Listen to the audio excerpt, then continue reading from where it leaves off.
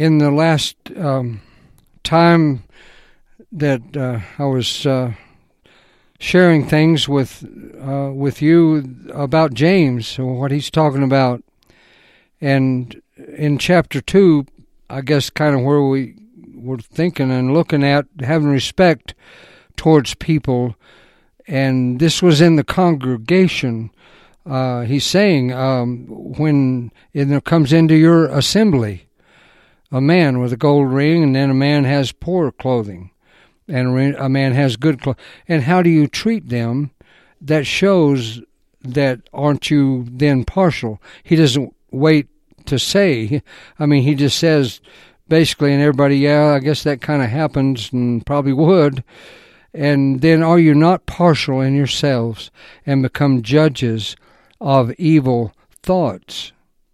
And he says over here, talking about in chapter 4, when you judge someone, and we think of, well, putting them down and I'm better than them, and that's true, but you also judge, that's what they're doing with the poor man and rich man, judging in the way that, for whatever reason, even just money, to the poor man, well, you don't deserve 7 front row, the rich man does. And so you become a judge, and he said you have evil thoughts, you're wrong in what you're judging, and over here he's saying, doing the same thing in chapter 4. He's talking about the envy and strife that comes from you. It comes from that same kind of attitude that because you respect you're partial within yourself. Your love is, and the wisdom that comes from him, though the love comes from him, is full of mercy, good fruits, without partiality. But the wisdom of the earth is partial. And so he's saying, however it comes out, it's still the same issue. And so he's saying here, in my mind anyway, that, like he says in chapter 5 even, or where if you judge, who are you? He's saying, who do you think you are, the lawgiver? There's only one who's able to judge and destroy or save and give the law. Are you that? Because you take into your account and you speak evil of your brother, so you judge your brother, so then you speak evil of the law, and you judge the law, and if you do, then you're not a doer, but a judge, and who do you think you are? Only God is the judge. And so there, once again, James just says it as clear as it could possibly be said. But he back over here in verse 2, or chapter 2, where he's saying to them, you have become that just in this alone. And that's the different form, but same difference as judging, and being hypocritical in your love, being partial. Not that you love everybody with a full capacity, but that there's nobody you would be impartial to in that. And I believe with all my heart is what the Lord says when he says, have you forgiven every brother, every trespass? And if you haven't, then that's darkness. And he says even a little bit of that, you become full of darkness. How great is that darkness then?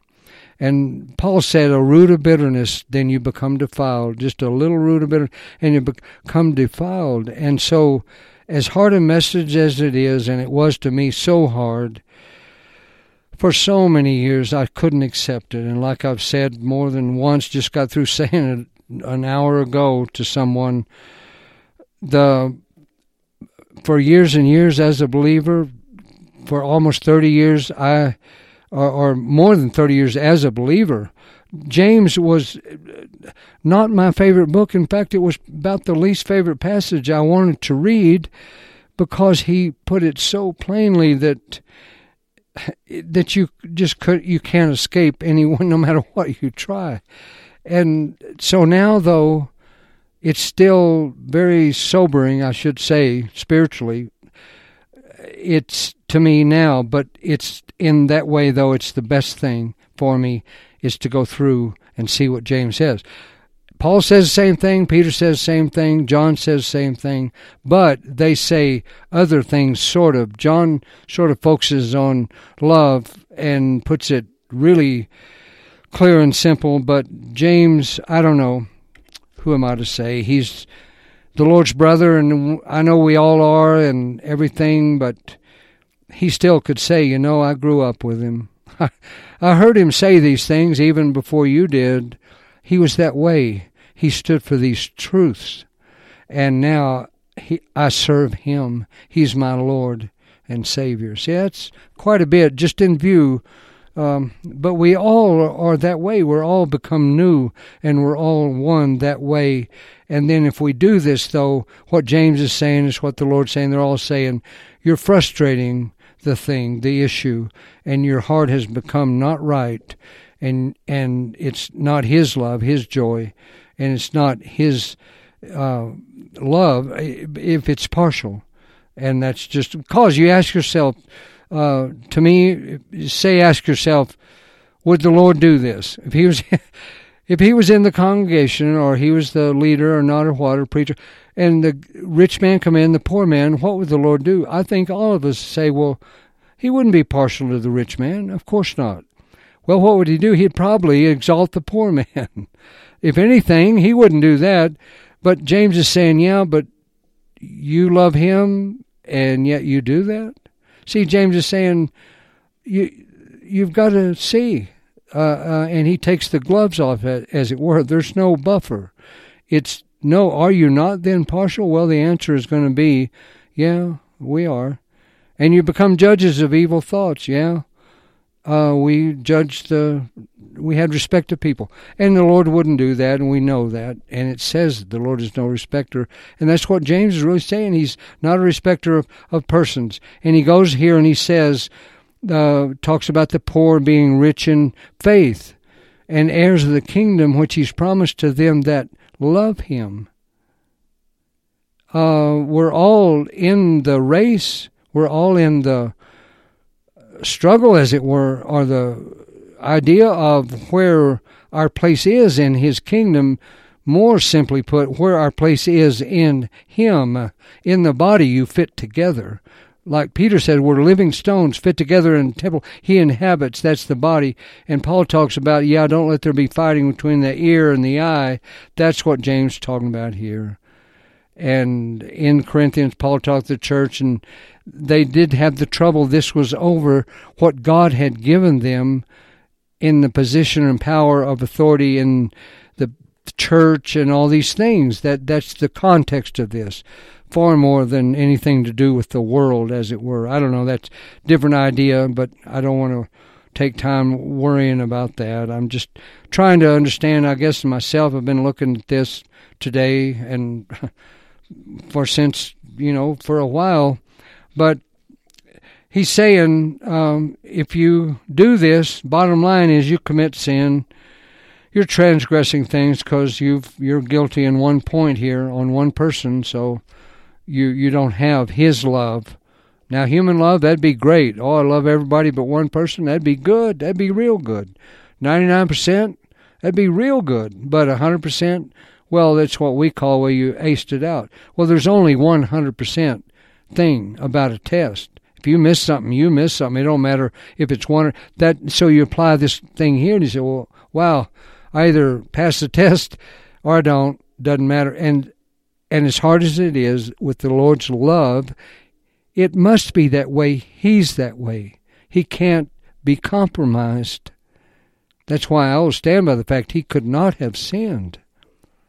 He was tempted, to show he couldn't, not to see if he would. Anyway, so speak then, in verse 12, like you should, and do like you should, as those that will be judged by the law of liberty, the law of love, the law of God that he's established. And part of it is, in essence, the issue of it is, it can't be with respect to people. My love, and it can't be conditional on you forgive me, you love me, I love you, with the love of God. See, that's why as hard as it is, I don't see how you can love one person with the love of God, but the person standing next to him, a believer as well, that Christ lives in, a person say, yeah, but I can't love them. I guess with a human love, I'm loving them because I have bitterness right now. But with this person here, see, I have to, in my own self, it's like twisting the knife. And James is saying, yeah, I'll help you.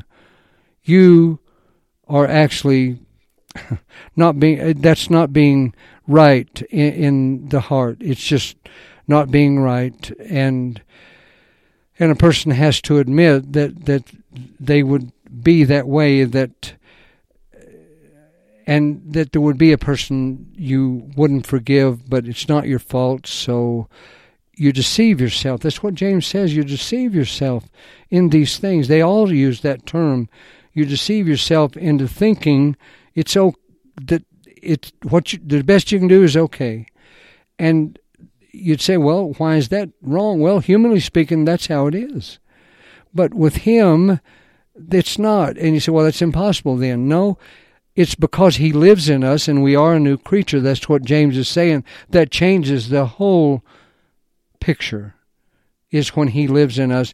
Like John says, no, the commandment to love him with all your heart, it's true in him. Well, yeah, he would be this way. He would do that. He wouldn't do that. Well, it should be true in you. And I think the obvious thing is, and they say it straight out, because he lives in you. That's why it can be and should be that way. And so James is saying, look, though, how it is. And he's like Paul, I beg God that you could wake up, please, for your own sake, not because I'm anybody trying to be right and somebody wrong and all that. But being judged by the law of liberty is, if you are this way, the way you judge, you'll be judged. And they didn't show much mercy to the poor man. And so he shall have judgment without mercy, that hath showed no mercy. And you can put in there, in my mind, for God is not a respecter of persons. That's why James goes on to say, what does it profit if you say you have faith and I don't see it? Then don't tell me you have it and maybe you do, but look at the works, you're not exercising it. And I keep thinking I'm out of time, maybe like the clock's something wrong with it. It's hard to say. I feel like sometimes I've said enough, but still he says, what profit do you have? If you say you have faith, you have the faith, he means that no, you're not doing that. And you kind of would say, no, I'm loving people and this and that, and I'm doing okay, maybe I could do better. But see, the real hard message is, yeah, but what is doing better? And that's having faith to where you have his love. And I'm saying, again, and people know, you know me, the ones listening, that I'd given, even way back, before I was even become, as it were, a preacher. I don't even know about the term, but God put me in that opportunity, in that place on radio for a long time, and I still didn't understand it, that it wasn't just important, the heart and the love. It's all important. And I believe that, where they're saying, if you don't at least cast out all bitterness and get rid of all, Paul said, any root of bitterness, you're defiled. And any partiality like this, you're defiled. And you've become evil in the way of the earthly wisdom. The human wisdom is not from above. It is sensual and devilish. Envy, strife, all that. But the wisdom from above, which is him, his love, is pure, peaceable, gentle, full of mercy, without partiality, without hypocrisy. And so that's what James is saying, for our own good. He's saying you're going to be judged by the lawgiver, by his law of love, and he's no respecter of persons. So James goes on in this passage that's taken sort of as, don't say you're saved, and if I don't see it, then that means you're not. He's really not saying that, because you have to look back where he's saying in verse 1, of his own will he begat us with the word of truth, as new creatures, firstborn, born again, that we should be then a first fruit of his creature.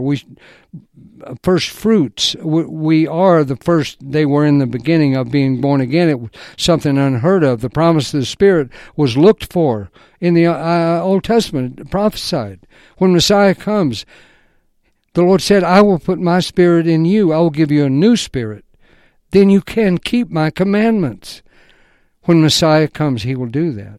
And he said to them, that's the part of it I'm doing. When I return to the Father, I'll pray him. He'll send the Spirit, a comforter. I'll live in you. And this is what then I want you to do. Now, it's simple, but it's the human word is impossible. But like he told Peter and the rich man, yeah, And with you, that would be impossible. But with God, all things are possible. With God, all things are possible. And James is saying that's who we really are. So then, if you're having the love and faith of Christ with respect to people, he's saying actually you've become evil and you're operating in an earthly, a human nature. And whether it's fighting or strife or not or what or how you treat the rich man, the bottom line is, like the Lord says to the church, you're not abiding in my love. And like he told them in John 15, you have to abide in my love like I abide in the Father's love. And did he mean that or not? Well, I think it's possible it has to be. Not all the time. No, he never said, love me with all your heart all the time or else it's over. No, but for a moment, a minute, and I remember a real good friend of mine, I may never see him again on this earth, but at the time we had that conversation as far as can you really do that?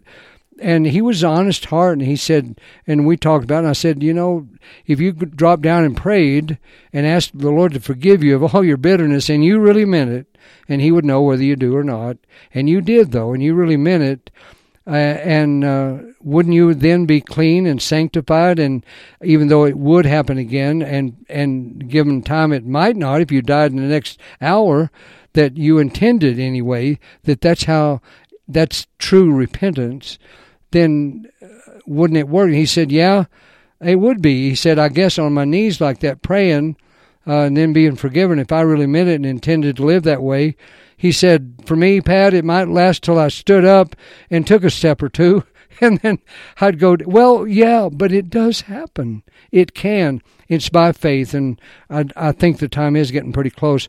That I didn't want to take too much time, but I kind of with hesitance do this, but everybody's, I guess, seen the movie. I don't know, Indiana Jones. I guess all of you would know that Indiana Jones, and it was a mystical world, the tomb, but it was about the ark, and it sort of had to do with religious things, as it were. But I do remember, I didn't a faithful watcher, but I saw one movie one scene I just never forget. And some reason or another, he had to walk across a chasm that was, you couldn't fall, that was true, and you couldn't jump across it either. And there was no bridge. But the holy man, or whoever there, the guide, he was telling him, look, you have to believe with all your heart, and if you take that step, the moment you take that step, that bridge will be there. And if I remember, he looked at him like, really? You expect me to? And that's what they're saying. Die to yourself. Paul's saying, die to yourself. The Lord said, crucify yourself, die to yourself, deny, and I will raise you up in newness of life as who you really are, and I'll be you, but you have to cast off that darkness so your light can shine, and that's your faith and love that I give you. It's me in you, but I'm compromised and shut off and excluded from. If you do these things, I can't be part of that. But our deception is, no, well, yeah, we have the love of the Lord even though we're this way, but it's not really wrong. I guess it kind of is, but not really. And it's for a good reason, so of course it's not wrong. It's not my fault. And I'm saying that to myself now. And it's hard, I know, but I do it on a daily basis, hourly, because I have to. I'm running out of time in my life to do this. And maybe that's kind of the way it works at the end. That's why he says, be patient, therefore, brethren, because the husbandman, the Lord, is patient, waiting for the fruit of the earth. He has long patience for it. So be you patient. Establish your hearts, because the judge stands at the door. Grudge not, complain not, evil speak not against each other. Don't judge at least you be condemned, and you will be. And so I will be, whatever. But still, he's saying you're going to be judged by the law of liberty. And don't just be a hearer. In other words, say you have it, but it don't show in the way that is pretty obvious to anybody, in the way you talk, the way you act and be with people, and you don't give them food when they need it. A brother or sister, destitute, naked, no food, and you could help them. Maybe you don't have much, but you could give them some. But kind of like the one thing where he said, "Oh, my kids are already in bed." I don't know. Same idea. But you're not expressing his love, even though you're one of his. But you're doing this to each other. And so faith, if it doesn't have works, don't tell me you have love and I see this. That doesn't mean you give away everything you got to everybody and starve to death. But when the time's appropriate and the person and it's the opportunity, and that's the Old Testament idea about that is not you help every poor person everywhere. It's your no, it's in front of you. What happens? That poor person right there, or that believer right there. It's that way. It's sort of in all of it. But he's saying faith without, if it's not evidenced, and the evidence don't make it that way. That's what Paul is saying in 1 Corinthians 13. Yeah, you could give all your money to the poor, but that in and of itself doesn't mean you have love. And James is saying it the other way. Well, you say you have love, but if I don't see any giving to the poor when you could, and it's a brother or sister that the Lord lives in, and that's who they really are, then we're not being who we really are. And Paul said we shouldn't know each other after the flesh. And that's what James is saying. We're first fruits. It shouldn't be that way. But we're all quick to going to be, yeah, it is, though. So he's saying, hearken. Hark the herald angels sing. It's a pretty strong word. Hearken, my beloved brethren. We have to love him genuinely. And it'll show in how we love each other.